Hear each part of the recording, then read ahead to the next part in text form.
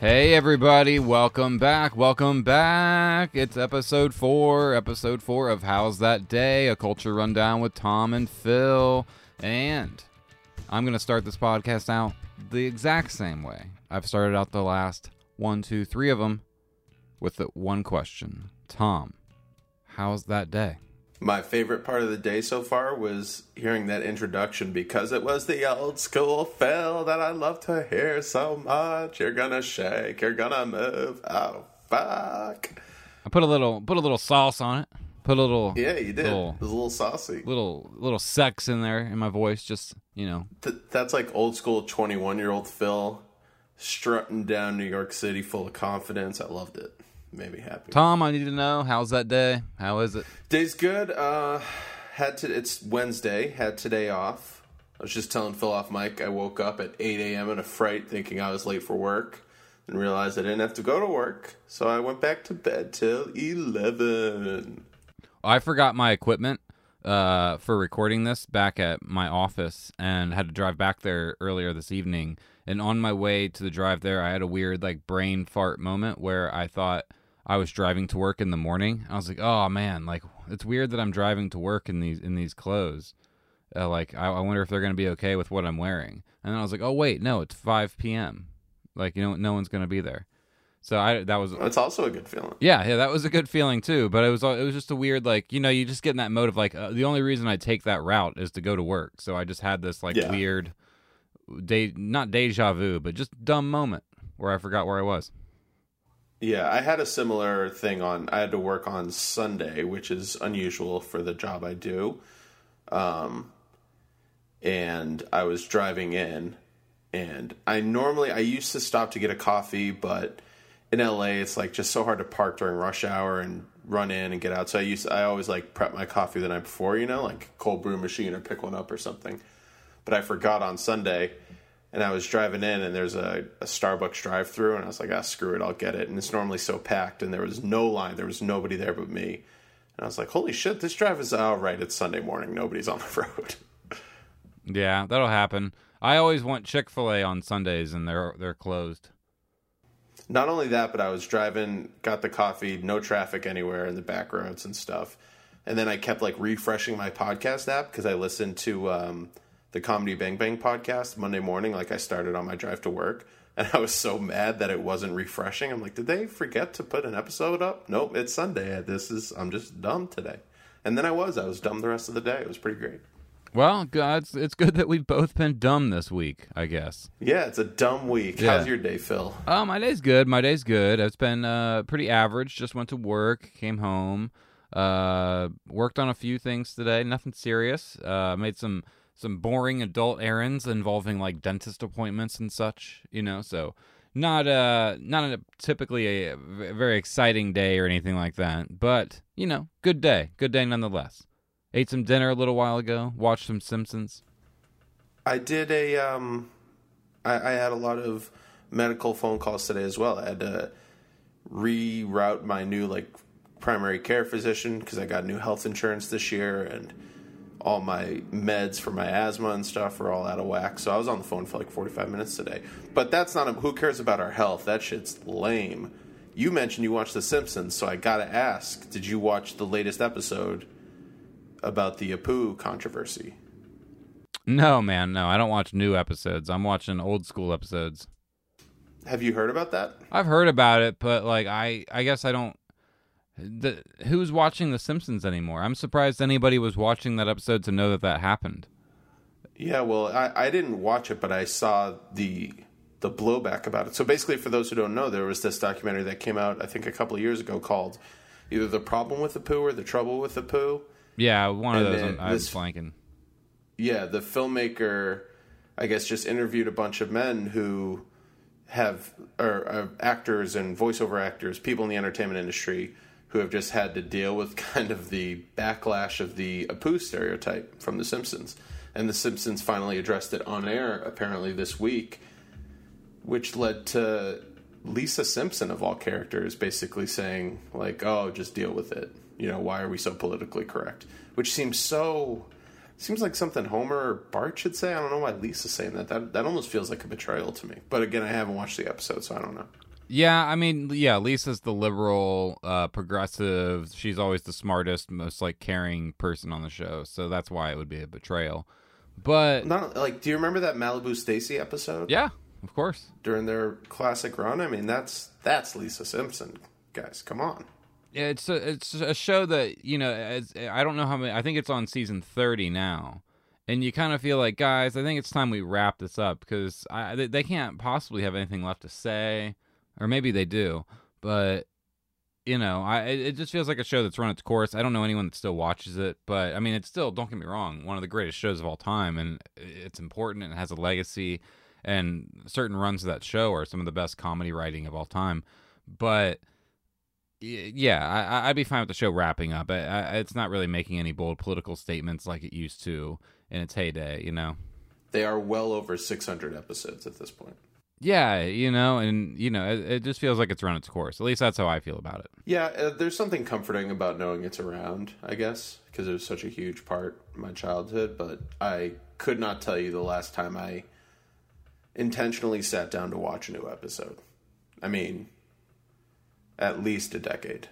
Well, I've caught some new episodes over the last few years at random, and they do generally make me laugh. I will say that about the show. And what I've been doing lately is I activated the FX Now app because I wanted to watch Atlanta. And in my search for Atlanta, I discovered they have a whole Simpsons World section where they have literally all 29 seasons of the show spaced out. So I've just been like in seasons 4 through 9, just kind of bouncing around, watching stretches of episodes at random. And it's been great lately. Yeah, well, FXX, to really hype that new station, they did that epic front-to-back Simpsons marathon that lasted like several days straight. I think it maybe even went over a week straight. I mean, I would have to do the math. I'm not sure, but that was fun to tune in every now and then when I was home and just flipping channels, just knowing that The Simpsons were on at that exact moment whenever I wanted. Well, I've said for a while that I wish that there was an app like a Netflix or Hulu that was going to take the money to buy The Simpsons, but I didn't realize that FX had it on their app. I don't know how long it's been on there, but it's been a great find for me. So that's been the last week or two, how that's been my background, what I've been coming home and watching basically in all my free time. There's also that website that just illegally streams Seinfeld 24/7. I actually don't know if it's still around. Maybe it got shut down. But I remember a few years ago when I was on my computer, I found the link to it. I don't know, some like chat board or something probably. And I would just have it on my computer and it just played Seinfeld uninterrupted nonstop. It was pretty fantastic. That's pretty cool. I mean, I have Hulu and they're all on there now. So I do watch stretches of Seinfeld like that, but I just have. This was pre-Seinfeld $1 billion Hulu acquisition, obviously. Yeah. So that's pretty cool, though. It's like Seinfeld of radio. Hulu, yeah, exactly. Did you hear about the Spotify Hulu partnership? I think it just was announced today. Yeah, and I don't know. I guess I need to dig into the details of that because I have Hulu and Spotify, but I feel like I have modified versions of both. I have like the family package for Spotify because my like $15 a month pays for 6 people or something like that. And for my Hulu, I have the advanced commercial free package. So I don't know how that jives with this new package deal. Yeah, I haven't looked into it yet, but I just started about that. If you're a Spotify member, you can get Hulu at an initial price of 99 cents. I mean, I don't know if that's just for like 1 month or something, but I also have both. I have Spotify Premium and I have Phil's Hulu account. Yeah, I was going to say you have Hulu, but it's my Hulu, isn't it? It is definitely your Hulu. And I always log on and I see all the names of your daughter and a couple of your sisters who use it. Dude, there's like 8 people that have that account. There's so many people on the Hulu account.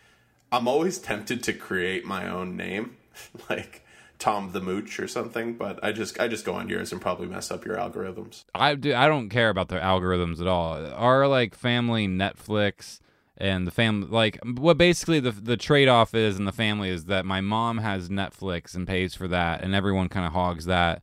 So our algorithm on Netflix is all screwy. I pay for the Hulu, and everyone kind of shares that. Phil and I used to have a deal where I used his Hulu and he used my HBO Go. But then I guess you got this rich family friend And now you don't use my HBO, and I have not stopped using your Hulu. And thank you for that. That's how I watch Battlestar Galactica. That's all right.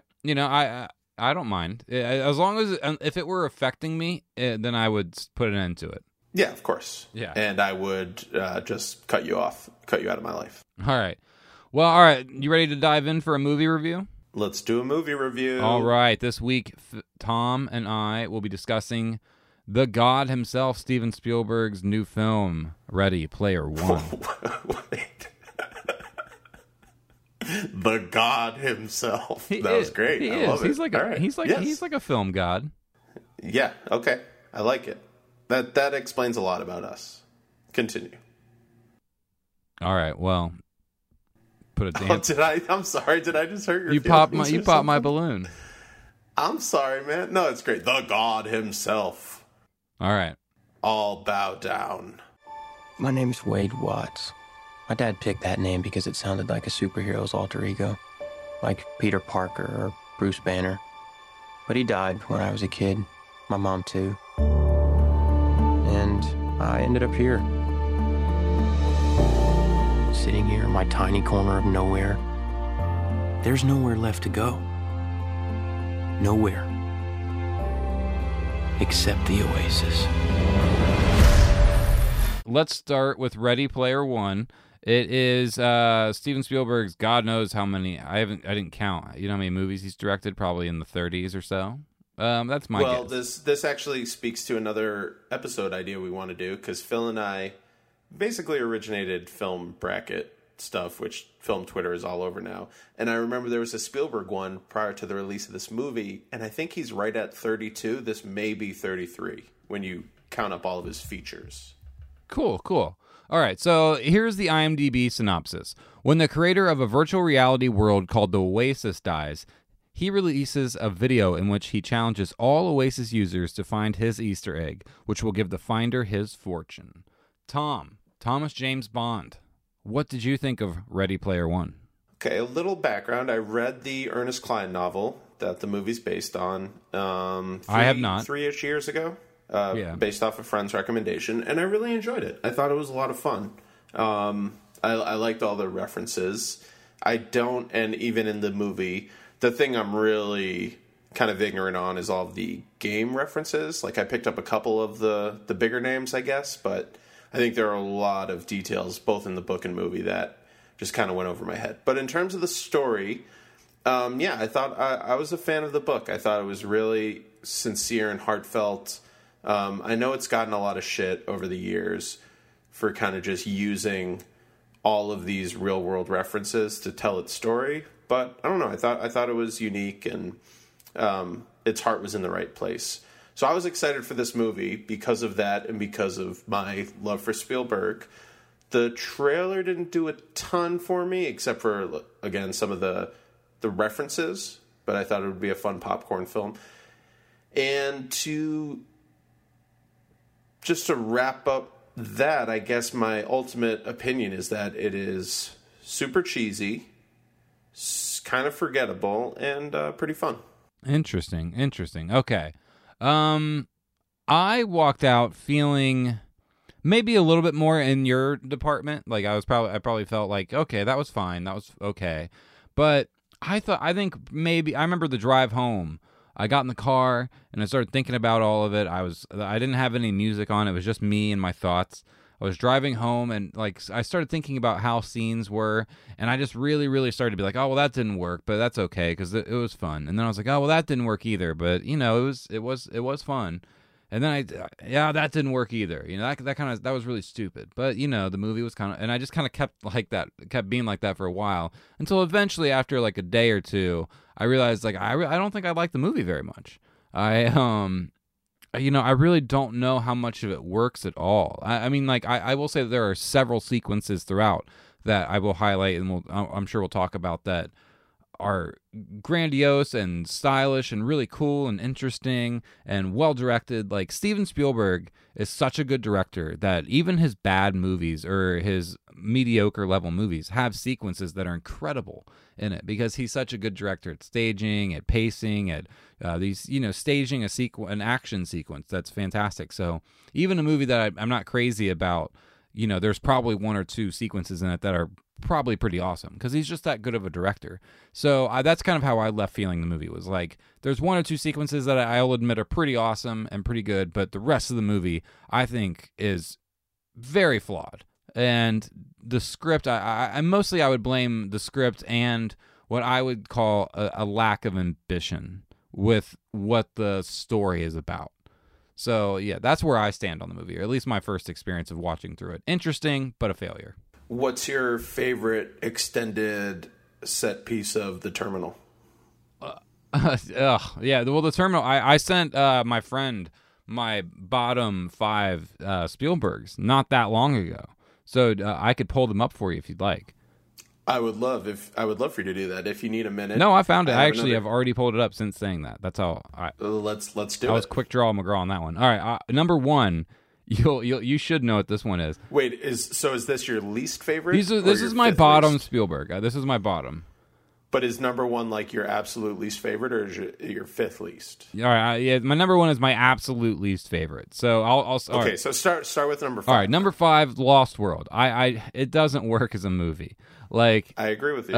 It has a couple nice pieces, like you were just saying. Couple nice pieces. There's a couple cool sequences, but I think in retrospect, basically every sequel to Jurassic Park is an absolute failure in my eyes. Like, they all kind of suck.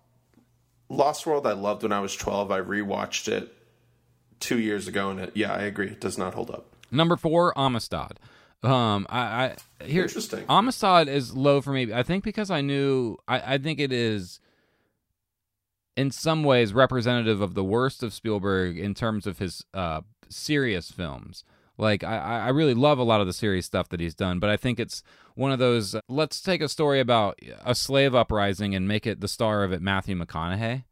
Like, I think a lot of it is just hasn't aged well. I never thought it was a particularly compelling movie. It's not something I ever care to revisit. I mean, there's probably something like Always or something like that other people don't like more. But Amistad was one that I remember as a young kid being like, oh, I didn't like that one. And I was a big fan of Spielberg already as a young kid. Number 3, I finally watched it. And man, is it uncomfortable. And that is the BFG. This movie did not work for me at all. So this is pretty high, but that's because of recency bias, I'm sure. I don't know what his plan was here. I just thought it was very uncomfortable. Number 2, The Terminal. I just have never liked The Terminal. I don't like Hanks' performance. I don't like the story. I don't like the romantic subplot. I don't like the tone of it. There's just something about The Terminal that has never worked for me. Like, oh, isn't this a cute story? I'm like, no, this is a horrifying story. And it's one of those like where I think Spielberg just kind of approached the material with the wrong attitude. And number 1 is a personal vendetta. You were there, you saw it. Indiana Jones and the Kingdom of the Crystal Skull is number 1. I don't know that there's a film I hate more. That is so absurd. I'm not going to say Crystal Skull is good, but to be like your least favorite movie of all time is just the epitome of nerddom to me. I don't care. I'll die on this hill, man. That movie, to quickly put it in reference for people, I was more of an Indiana Jones kid than a Star Wars kid. So when Crystal Skull was coming out, that was like the way people felt about Phantom Menace is probably the way I feel about Crystal Skull. Like, it was just such this like betrayal of what I felt were the core ideals of Indiana Jones. And it felt like such a wrong-headed move. And it hurt. It hurt so bad. I've seen it 1.5 times. The halftime was on at the gym. And I remember the thing that stuck out to me the halftime I watched it was that I'd saved so much of it in my head. Like, I can close my eyes and I remember so much of that movie because I hated it so passionately that it like saved and it like downloaded in its entirety into my brain so I could I could just go back to it. I have to tell this experience really quickly. So Crystal Skull came out in 2008. Phil and I we had just finished film school for a year, and we were living a block away from each other in East Harlem, in Spanish Harlem. And on 86th Street, there was a movie theater. And the week or two before, I had said all throughout film school that my biggest blind spot were the Indiana Jones films. You remember this? Of course, yeah. So when Crystal Skull was about to come out, I finally sat down. I'm like, Phil, you and I, let's watch them together. So there was like a week there leading up to the release where Phil came over? Yeah, like sometime within like 5 days, we watched the first Pretty 3. much like 3 or 4 nights in a row, Phil came over and we watched the first 3 films, and then I think we watched Raiders a second time. We did. We watched Yes. Raiders the night we were going to like a midnight or a late night of Crystal Skull, and we watched Raiders again right before we went. Right. Yes. To get ourselves pumped up. So that was a really fun experience. So I was all hyped. I love those movies, especially the dummy drop in Temple of Doom. You lost your mind. I'll never forget. You lost your mind for that stunt. Yeah, I think I rewound it a couple times, like even though I had never seen the movie before. But that was one of my favorite moments in cinema history. So we go to see Crystal Skull on 86th Street. It's me, Phil, and Phil's old Ohio buddy Jake, who they were roommates at the time. And we're all watching it. And I mean, I watched it and I knew it wasn't good, but I didn't hate the thing. I thought it was just kind of like goofy. And we leave the theater and I could just like feel the energy sitting next to Phil and Jake. They were just not pleased. So we get out onto 3rd Avenue and 86th, and it's like a 15 or 16 block walk back to where we all live. And Phil, just in his struttiest, fast-paced walk that he does, just looks at me and says, "That is not Indiana Jones," and just like books it up towards Spanish Harlem, like leaving me in the dust. And I was mad. Him and Jake are just like ranting, talking so fast. They're not even aware I'm there anymore. They're just so upset. And I remember just being like a block behind them, kind of following them, being like, I thought it was all right. I had the most pitiful phone call when I got home that night. I called my buddy back home, who I knew was like a fellow Indiana Jones like nerd. Like him and I had gone to see that Raiders IMAX re-release together, and we were both big fans. And I called him, and I said, "Hey, man, I got bad news. I got really bad news." And he was like, "What?" Like I was like, it was like I would let him know a friend had died, but I was like, it sucks, man. He just kind of laughed. He was like, "Ha ha, that's funny, man. That's really funny. Like that's a good joke." And I was like, no, I'm dead serious. It is not funny. It is not funny at all. And he was just like, "Oh no." And yeah, I took it really hard. So it's number 1 with a bullet for me, man. I hate that movie. Yeah, I don't blame you. Anyway, well, I want to say just based off the top, I don't know what my bottom 5 Spielberg would be, but you mentioned McConaughey and Amistad, which I totally forgot about, and he also had that movie Free State of Jones 2 years ago. Yeah, which was very similar, right? It was like a Confederate soldier leading an uprising against the South during the Civil War. Yeah, let's make this movie. Let's make it about Matthew McConaughey, though. He wants to be such a noble hero. I will say, I think if I have to pick off the top of my head, my least favorite of his is probably the BFG. The way you responded to Crystal Skull, like 10% of that was how I responded to BFG. That book was huge for me as a kid. That was like one of my all-time favorite stories when I was a child. So I was so excited that Spielberg and that Roald Dahl book were teaming up, and that movie is kind of hot garbage. And I think what really upsets me about that movie is it was generally well received, at least by critics. Was it? Which I don't know why. I'm looking. It's got a 66 Metacritic, so it's positive. Oh. Robbie Collin from The Telegraph gave it a 100. It's a weighty technical accomplishment, the extraordinary detailed motion capture technology alone, which stretches Rylance's human performance to giant-sized proportions, is river-straddling bounds beyond anything you've seen before. Bullshit, Robbie Collin. That CGI is some of the worst I've ever seen in a big-budget movie. It is god-awful. All right. Well, I agree. I agree completely. I thought it was very ugly. I thought the language and just the look of it was kind of just off-putting, and it just was a boring sip where it just kind of never felt like the movie took off. Also, thank you for not putting Hook on your bottom 5. That means a lot. Oh my God. I don't want to go off on too big of a rant, but there's like an age gap between critics, and there's a certain like age difference where I'll see critics who are like, Hook is a really terrible movie. And I'll just be like, that's great that you think that, man, but I don't. So like I think Hook's a great movie. Like nothing you can say will convince me that Hook's a bad movie. Amen, my man. I agree wholeheartedly. But let's stop being so negative about Spielberg. Spielberg's, as Phil said, a god. He is. And we'd be remiss to forget that. I mean, he only like created the modern blockbuster, has created some of the most like influential films. He literally created the entire like pop culture genre that the film Ready Player One is referencing, basically. Yeah. So, all right, let's get back to Ready Player One with that in mind. So, what do you're fine with all of the I guess the beats of the story? None of that really bothered you at all, or anything like that? Oh no, not at all, not at all. So, I'm curious how you thought about the beats and especially the character stuff, having not read the book. Okay. Well, one thing I was really excited for. I'm a big fan of the actress Olivia Cooke, who I mentioned in an earlier episode briefly when we were both talking about our appreciation for Thoroughbreds. She was also in Bates Motel. That's where I first saw her, I think. But I was super excited for that relationship between Parzival and Artemis. I think that's the heart of the book. Ultimately, that's what really makes it work beyond all the pop culture stuff and adventure moments. And in this movie, they rush it so quickly. They just completely devalue the journey of that relationship. And that, more than anything else, in terms of character issues, is what really made me realize that this shouldn't have been a movie. I don't think there's just too much going on. It's so weird and chaotic. And there are so many important character moments that happen. A needs to go to B all the way down to Z. And there's just way too much happening for one feature film. I think it was a mistake to try to just turn this into one movie.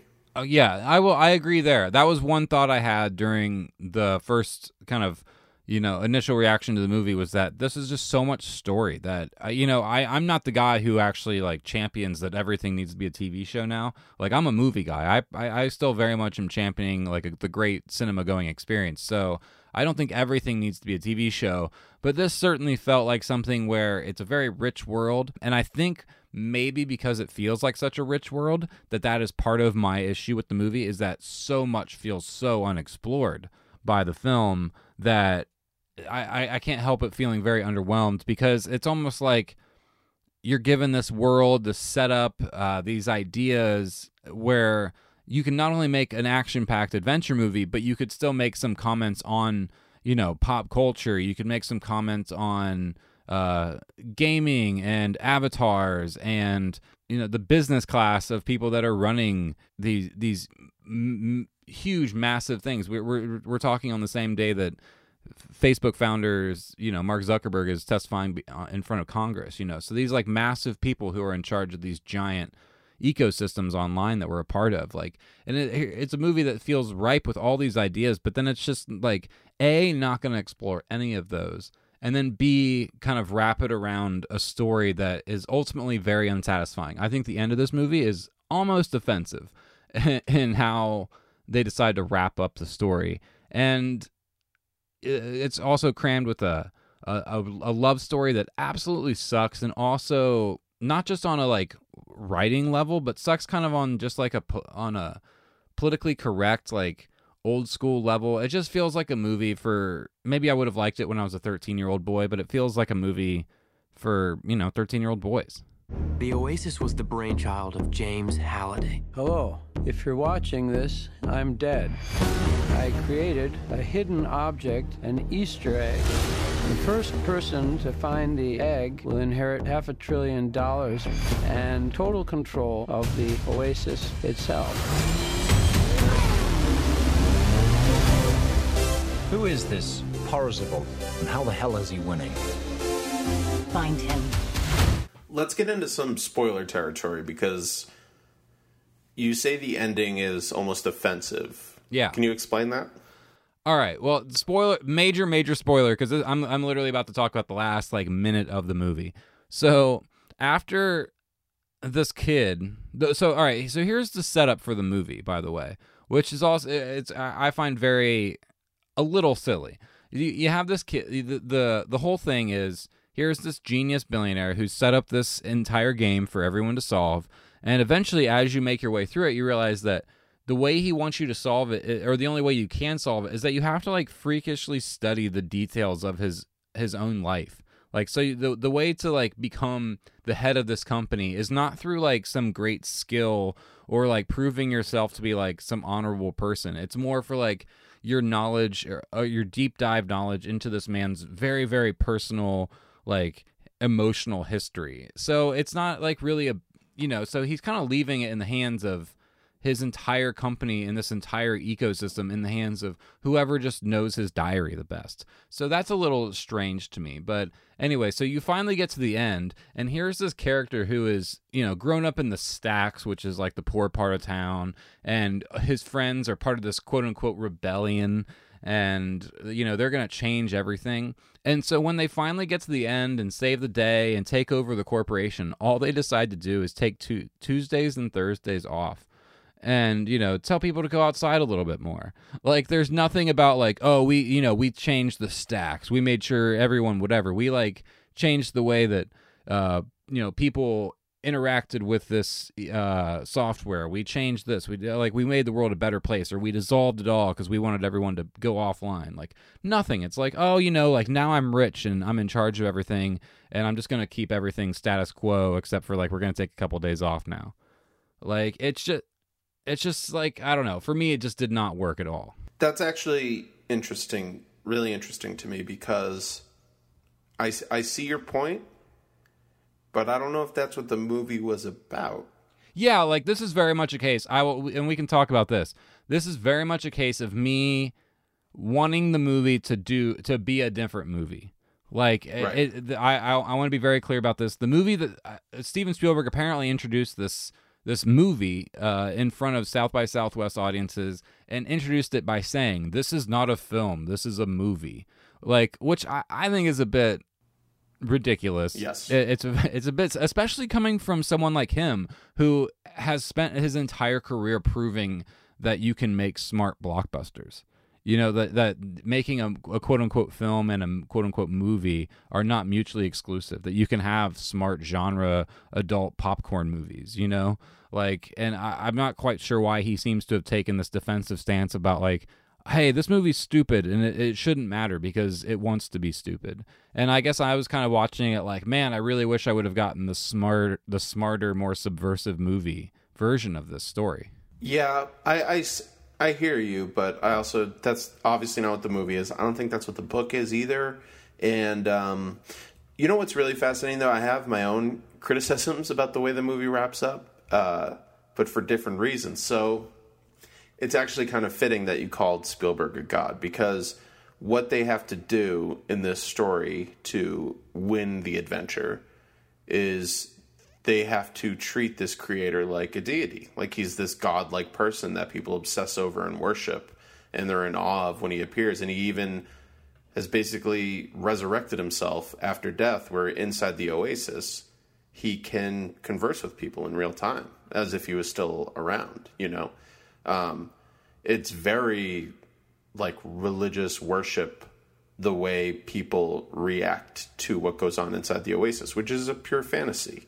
So I like the message of, take Tuesdays and Thursdays off, live your life. We were never trying to fix the world, but I think the movie is maybe not as self-aware as it wants to say it is at the end about the problematic nature of like pure fanboy worship and engrossing yourselves entirely in the lives of other people's creations instead of doing something yourself, like the Star Wars adults who just lose their fucking minds over every new thing that happens in that universe as if they own it. And like the fans own things that artists make to a point, but you also have to lead your own life. And I think the movie was trying to get there at the end, but it just doesn't. I think it just acts like it did at the end of the movie, but it really didn't, Yeah, I guess my biggest issue with it is I feel like had it taken more chances in terms of the story and what it was going to do, I think it would have had more stakes. I think this movie has a real stake problem. And this is an issue I have with a lot of virtual reality set movies or robot-driven stories, especially, is I have kind of an empathy problem in those stories. And so a movie like this, I think he did a very poor job, and this is where I think like having a mini series would be great in terms of setting up the entire world, because I didn't quite understand the stakes or what was at stake for getting this company. Because like the way the movie kind of positions it is, or in the early days, it's just, well, I want to live a better life, so I want to win this contest, which is cool.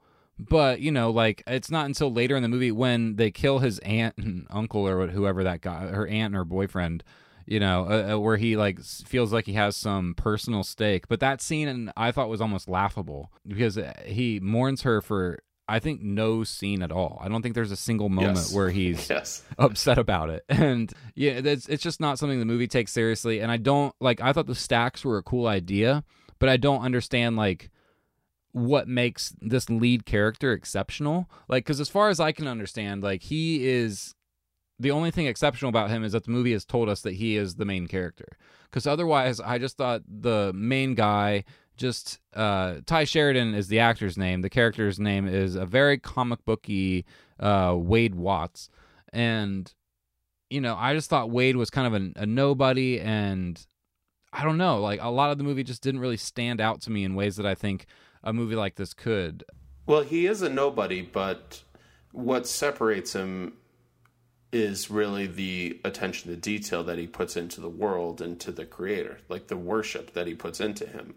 He mentions how he's the only, the creator of the Oasis made this personal library of everything that mattered to him that you can go visit. And when he first died and the Easter egg hunt was on, you know, that place was overflowing with people doing research. And then as time went on and no one could find the first clue, it died off. But he was the one who stayed. Like, he persisted, he kept trying.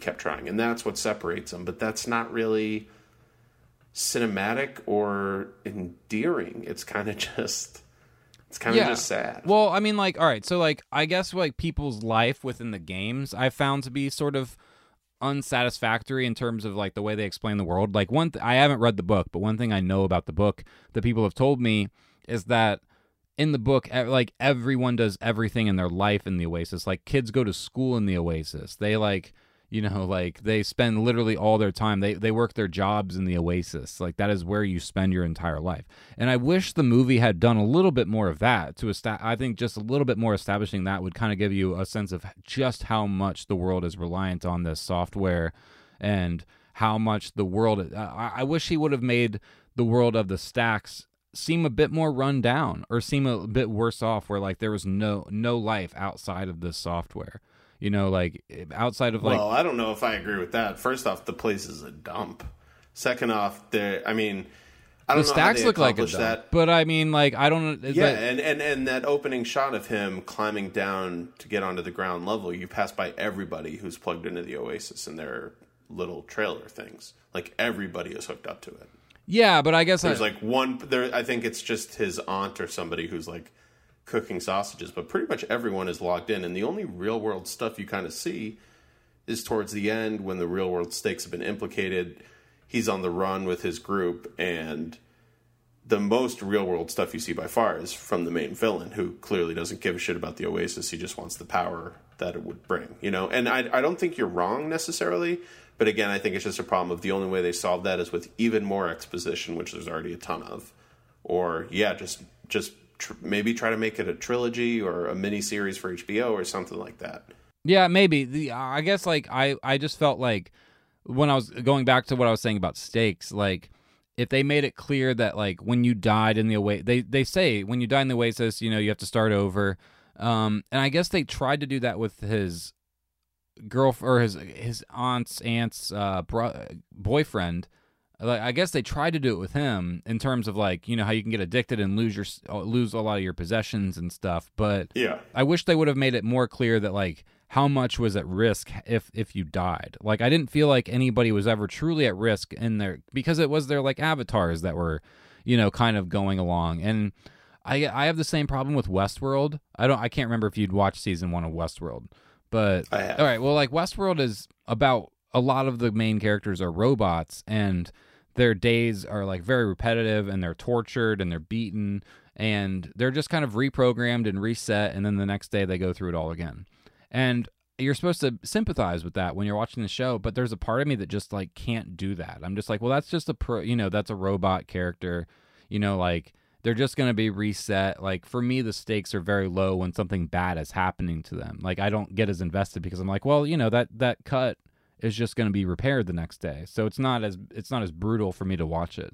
And I had the same kind of issue here, making that leap with some of the stakes, especially towards the end. I don't really agree with what you're saying about Westworld, but I do with Ready Player One. I think you're right. The final battle where all the Sixers, the underlings who work for the bad guy, are just going into battle and trying to, preserve this force field thing or whatever that T.J. Miller, that psycho, has found, and they keep dying, and another guy just hops in a seat. Like, that's when you die, your seat goes red, and in the real world, the guy just is like, oh shit, I died. He just stands up and another guy takes his place. It really does kill a lot of the tension. But is there anything you liked? Can we get a little positive? Yeah, I'll get some positive. I was going to say, a lot of it didn't work for me. One more thing I will say negatively is, especially that I think was a big failure with the Olivia Cook stuff, is I wish Olivia Cook would have been the star of the movie, not Ty Sheridan. Olivia Cook is just such a more, or at least her character in this movie. I do like Ty Sheridan in other movies, but yeah, he's great. Yeah, I don't want to diss Ty Sheridan too much, but the character just for me was a wet blanket here. Yeah. But the Olivia Cook I wish would have been the actual star, because the Olivia Cook's, she's got real presence and she really stands out on screen, and so I really wish we would have gotten even more of her.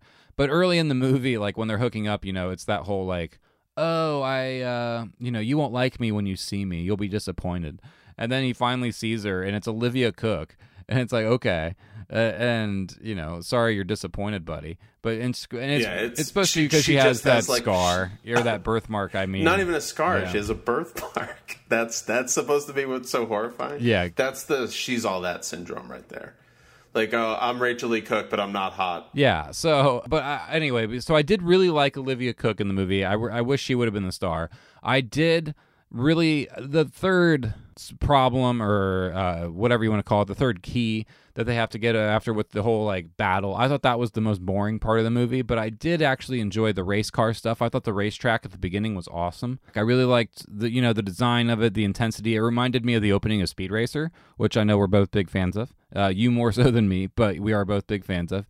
And I was really into it at that point. For me, I just thought the movie in retrospect was lacking. During the actual experience of watching it, I did actually think it was a pretty quick, easy watch. I liked a lot of I especially liked the second key. I guess we're talking spoilers, so I guess we'll just say the Shining sequence. I thought that was awesome. And that was where the movie felt the most nerdy. Like, in terms of references, not to keep harping on everything that disappointed me about the movie, but most of the references in this movie are like passing references, like it's like, oh, he literally just walked by a thing that you might like. It's not like they invest any time or give any meaning to most of these references. So I was glad when the movie stopped and kind of really invested in one of those references, and it was something that I know for a fact is very important to Spielberg with The Shining, because I know The Shining's one of his favorite films of all time. It's the movie that he met Kubrick on, because the sets, the hotel set was what it was originally. When that was being torn down, that was going to be built up for the Raiders of the Lost Ark set, the Boulder set. So Spielberg went to go look at the sets, and that's when he met Kubrick for the first time. So I know that The Shining holds a very special place in his heart. And so like that whole sequence I thought was really cool and fun, and played with the iconography of the stuff, and all that was sweet. So and I did really like the animation. I will say that for how much of this movie is animated, I was not really taken out of it at all. But I am glad that I saw it in 2D and I didn't go to see it in like 3D or anything. Yeah, I also saw it in 2D. I agree. The effects are really, really good. The opposite of the BFG. And I completely agree. I thought the car chase was really fun. So the challenges are completely different than they are in the book. I actually thought they did a really good job of adapting them to make them more cinematic. Especially those first two. The car chase is really fun. I love me some King Kong. So that was a real cheat. And yeah, we got to talk about it a little bit, because even though I have a major problem with the goal of the second key, that whole Shining sequence was by far my favorite part of the movie. I was just overjoyed. I thought that was so, not just the references and like being in the Overlook Hotel again in a movie on the big screen, that in and of itself was kind of a thrill, but the way they set it up with Parzival's buddy Ake, who is afraid of scary movies, and they get into the Overlook and he's terrified, and he sees the two twins and tells them to run away because it's scary in here. And then he somehow manages to get his way into room 237. and just all that stuff. If you're a big fan of the movie, were such a treat. But there's a really creepy thing with Halliday's character where he's locked this woman that he loves inside this zombie-filled ballroom. She's been in there for I think it's like 5+ years, right? Until someone figures out the first key and the story progresses. It is just like a digital, projection of her. It's not really her. Okay, I get it. You don't have empathy for No. I'm just saying, like, I'm just saying, But like, still, in his defense, that's he didn't terrible. actually trap her there. That's all I'm saying. No, but she seems to show genuine relief that someone figured it out. No, don't And get me he's wrong. I able think to- Mark Rylance is a monster in this movie. He's also my favorite part of the movie. Is he? I was going to ask you about, like, did his performance work for you? It did. His performance totally worked for me. I thought he was very, very funny, and I think that character needed to be funny because he is kind of such a monster of a person when you really think about it. Yeah. That his like nerdy, shy, I don't want to say charm, but his delivery, I thought was really good. I thought he did a great job. Yeah, I mean, I guess I didn't think he was doing a very good job when I was first watching the movie. I'll admit that. In the theater, I was kind of anti his performance, and I was kind of like, did you just cast Mark Rylance because you promised to cast Mark Rylance in like almost all your movies from here on out? Well, no, the Steven Spielberg tried to get Gene Wilder for that role. Oh yeah, I heard that. But I think Gene Wilder was like pretty late in life at that point. I don't know. Yeah, he declined. It wasn't because he died. Gene Wilder said no, thank you, but no thank you. Well, that's good. I mean, like, because he did die, somewhat short after. So I'm glad. Yeah, I think during development he passed away. Yeah. So anyway, I mean, in retrospect, I can kind of see that what Rylance is doing is kind of a more like someone who probably has some kind of like Asperger's or something like that, who like really does genuinely have trouble socializing and is more awkward. So I think what I initially took as this is just Rylance who doesn't know how to play a dork. I can now kind of see in retrospect that, he's playing it awkward on purpose, and he's playing that, that's a choice. And so I do think the performance is more interesting in those respects. But I do, the whole premise of the movie is based on this character's like love for 80s stuff, so when he was a kid, he was locked in his room and he loved all this 80s pop culture. And I think that's the premise of the movie, is that like this world has been built and designed because of his love for this stuff. I guess I just wish that there had been a character who could acknowledge that. Like, all the characters in this movie seem to like really love 80s culture too. And I wish there was just one character who would have been like, man, like, I really hate all this shit, but I have to learn it so that I can win this game. Like, I wish there was just a little bit more of like a self-referential thing, or at least a little bit more like antagonism towards that character. Yeah, and I think that's where, like what I was saying about the ending of the movie, where they try to cheat the ending to have more of a message about the problematic nature of extreme fandom. I think that would have been a great addition. That really would have shed some light and like opened the conversation a little bit more. I do think Mark Rylance, who plays Halliday, the creator, I think his performance is really good because it puts a real layer of tragedy and empathy towards his character. Like, he's not just some guy who, it's not that he just loved 80s culture. I feel like I really get the sense that he had nothing else, Yeah. Like, that was his only means of happiness, was that. But the whole movie is the key to understanding him, that he was in love. I'm genuinely confused about this. Is it that he was in love with Simon Pegg's wife, or like the woman he loved, Simon Pegg, then and like didn't know that and ended up marrying her? What was it? I wasn't sure. Yeah, in the movie, I think it's that he went on one date with this woman, never followed up on it, and Ogden, Simon Pegg's character, ends up marrying her, and he just regrets not pursuing her, I guess. Okay, I wish they explained that a little bit more, but I also got the impression that he's probably a guy who like never really went on a date before, so it's that first time infatuation. So it's not true love or anything like that. I think it's more infatuation and obsession, which kind of ties into the themes of the movie, obviously. Yeah. There's a lot wrong with it, but again, I agree with Spielberg, even though to say it's a movie, not a film, is kind of a dickhead comment. He is also at the same time kind of right. Like, it's not really. whatever opportunity they had to really tackle some issues seriously, they just kind of punt on. And I think it really is meant to ultimately be enjoyed as just like a nerdy experience. The Shining thing, again, not something that was in the book. So when that popped up, I was thrilled. Like I feel like that was made for me. I was so happy watching that in the theater. And so there's a lot of stuff like that I think people can get enjoyment out of. But yeah, it's not like a great film or anything. Yeah. So, that's basically where I stand on the movie. I do think it is fun. And, it's well built. There's well-paced action scenes. They're well shot. Like Spielberg can do that stuff in his sleep. So, I don't want to like say that this was a deeply unpleasant experience. And it did, if anything, I have frustration about it because it feels like it's such a rich world that like could have done a lot with. And my frustration is just that I wish he had taken a few more steps, like, and not settled as much for just being a fun adventure movie. So like, but that doesn't mean that it's not to take away from the fun adventure movie that kind of is still in here. Like, I think if I were, a 12-year-old boy, I would have probably, really loved this movie.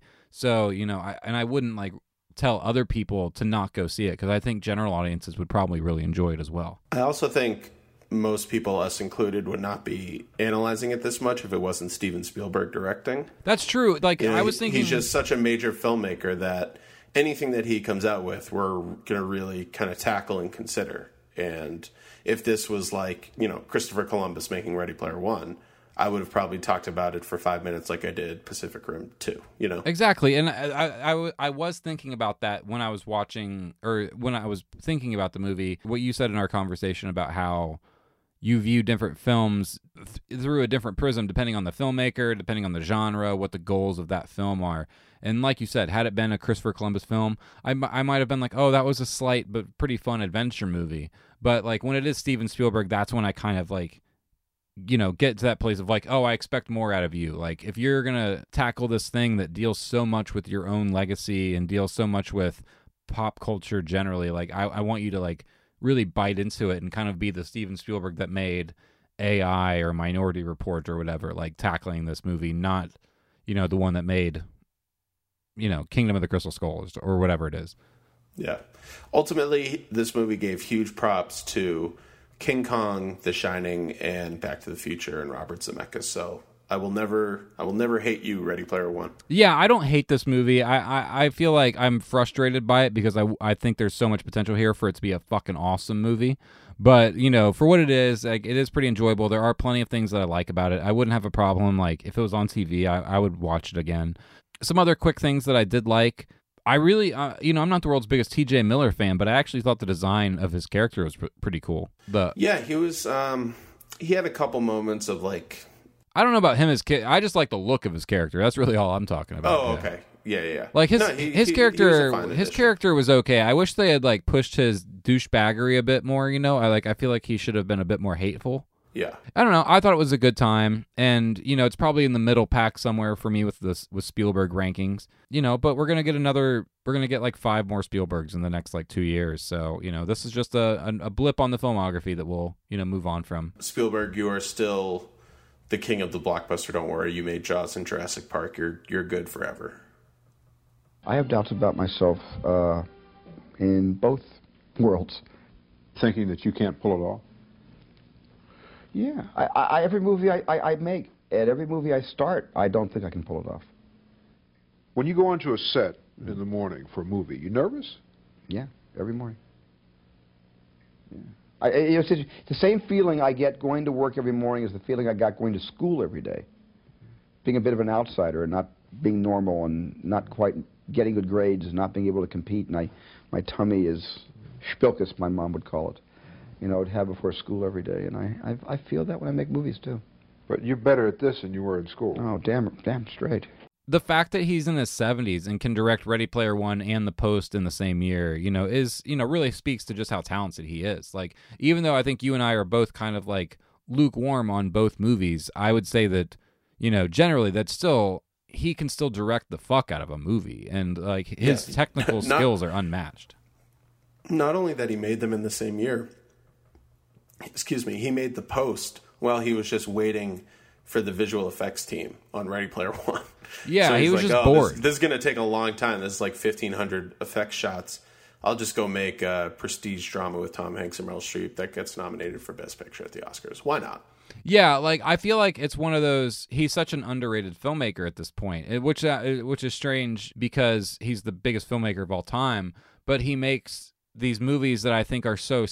His style is kind of so simple and elegant and old school in a way that, you know, if you watch classic Hollywood, is much more prevalent back then in terms of the way he shoots things or frames things. He's just an old school filmmaker that makes compulsively watchable things, even if the scripts don't 100% work every time. Like, the movies themselves are almost always going to be an easy watch because he's such a talented director and such a skilled craftsman. Yeah, I wonder about that in terms of the younger generation of film fans, like kids who are in high school and contemplating going to college for filmmaking or film history or whatever. So Spielberg, obviously, his heyday is, you know, a 20-year period, probably from like 75 to 93, I guess. But then he also had, you know, Saving Private Ryan and Minority Report later and stuff. Like, he's done a lot of great movies, but we came of age, like, we were the perfect age to go see Jurassic Park in theaters, you know, as young kids. I was 7, so. Yeah, exactly. I wonder if you're 15 now, right? That means when you were 7 years old, you went and saw War Horse. I mean, you also saw The Adventures of Tintin, which I think is a great movie. I love Tintin. But I saw that I don't on know. Shrooms less than a few years ago, and it was great. Yeah, honestly, I think that's one of his best adventure films ever. I think it's really, really underrated. I'm not that high on it, but I think there's some very positive aspects to it. Yeah. So I don't know. I hope he still has the love of the kids in the younger generation, because he has made multiple A+ movies in his career.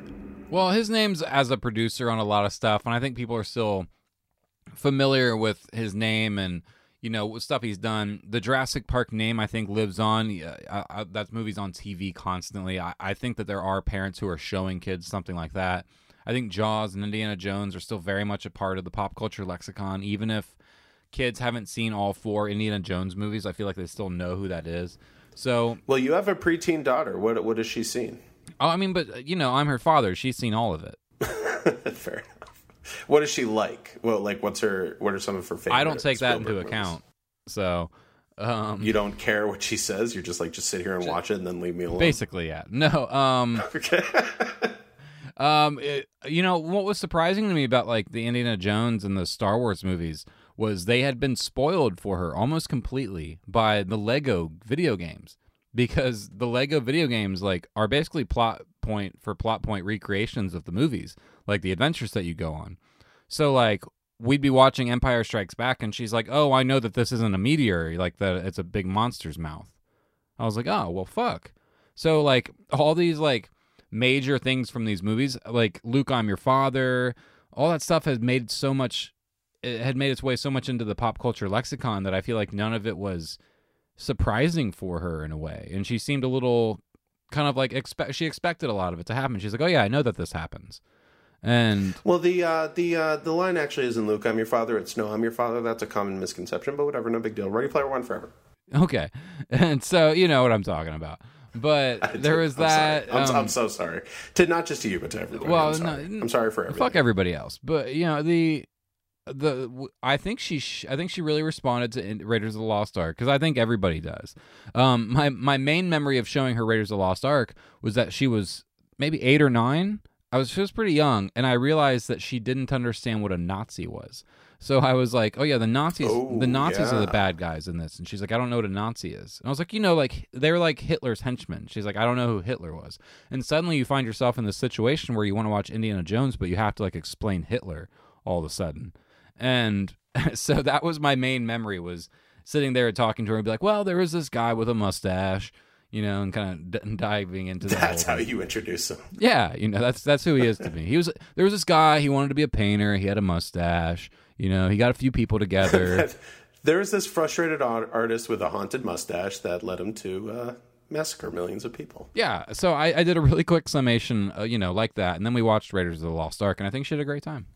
Cool. But, you know, Jaws 100% worked. And I will also say Jurassic Park, I screened that in a theater for her and my sisters, like in the summer before Jurassic World came out. And so they were well prepped for it.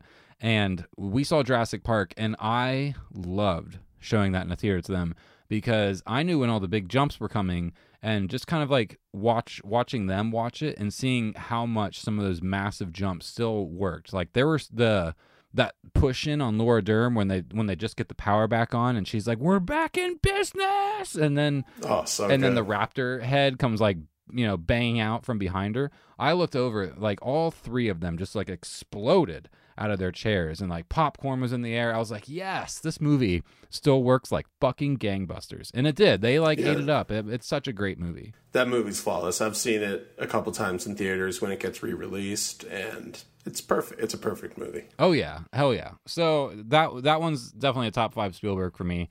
You know, one movie that I've with this coming out, there's been a lot of Spielberg retrospectives, and I've seen a lot of, I would say, a lack of love for Schindler's List, which has kind of made me kind of reappreciate Schindler's List in this way of, like, the reason it doesn't make people's top 5s is because no one ever wants to watch it again.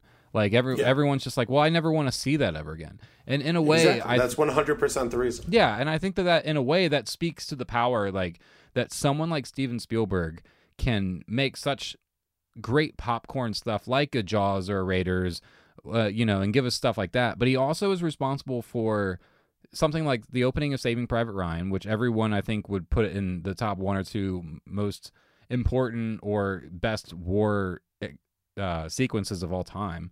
And then he also gives Schindler's List, a movie that's so dark that it's so hard to watch more than once. Like that, once you take it in, it's so heavy and like and it shows you so kind of how brutal it was, that like I think it's such a great thing that there is this filmmaker who can do the popcorn but still also make a film that's as powerful as Schindler's List, that's so powerful that people don't even rank it highly because they're so like scared of it. I mean, we talk about Ready Player One and The Post being released months apart. He put out Jurassic Park and Schindler's List in the same year. Insane. That's like the craziest thing any filmmaker has ever done. That's absurd. And I know, like, they're not obviously that's like the kind of peak, but he also did Catch Me If You Can and Minority Report in the same year, which are, I think, 2 great films as well. I agree. I'm not as high on Minority Report as most people, but I understand its love. And he also, 2005, this is one where people probably don't agree with me, but he came out with Munich, which I think is really solid, and War of the Worlds, which I think is one of his most underrated blockbusters. I think both films have third act problems. Yeah, both very good films, very solid. War of the Worlds, I could put on every year easily and watch it. I need to rewatch that one. I think Munich has kind of aged poorly, but I'd like to rewatch it. In my head, it's aged poorly. Let's do an episode, War of the Worlds. We can do it like our own commentary on it or something. Yeah, we can do like a top 5 underrated Spielbergs or underseen Spielbergs. I don't know. We can do something. Yeah, War of the Worlds would be number 1. Spoiler. Yeah, like I don't want to do the top 5 Spielberg because like then we'll just be talking about Jaws and Raiders and all that stuff that everybody always talks about. Like, so let's talk about some like hidden gems from Spielberg's filmography that there doesn't get enough love. Maybe on a future episode. Yeah, to be continued. Yeah, finally get that AI talk in that everybody out there is craving. Hell yeah! Oh, they should if they're not. You don't realize it, but you need it. All right. So like that, I'm good. If you're good on Ready Player One, is there anything else you want to say about it? No, man. Let's wrap it up. Let's wrap it up. All right. Did you have any rants to end this week, or any recommendations? Anything you wanted to wrap the show up with this week? Yeah, I have a little closing segment. This one's positive. As you know, I'm a giant basketball fan. I love the NBA. There was, in my opinion, the greatest story of the NBA season happened just last night. The second to last night of the season. This guy, his name's Andre Ingram. He is our age. He was born in November of 85. He was called up to play for the Lakers last night. It was his professional debut as a rookie. He had been in the D League of the NBA, which is basically like their pro minor league team, and he'd been overseas for a couple years since 2007. Never quit, never stopped trying to make it. He said his dream the whole time was that he thought he would make the NBA, and it was frustrating, and at a couple points he wanted to quit, but he kept persevering. Made his debut last night and just dominated. He put up 19 points on 6 of 8 shooting, hit 4 threes at the Staples Center, with Magic Johnson watching, and he was getting MVP chants from the crowd. His wife was there. She was crying on TV. It was the greatest thing I've seen in a very long time. It was actually also just happened to be a nationally televised game on TNT.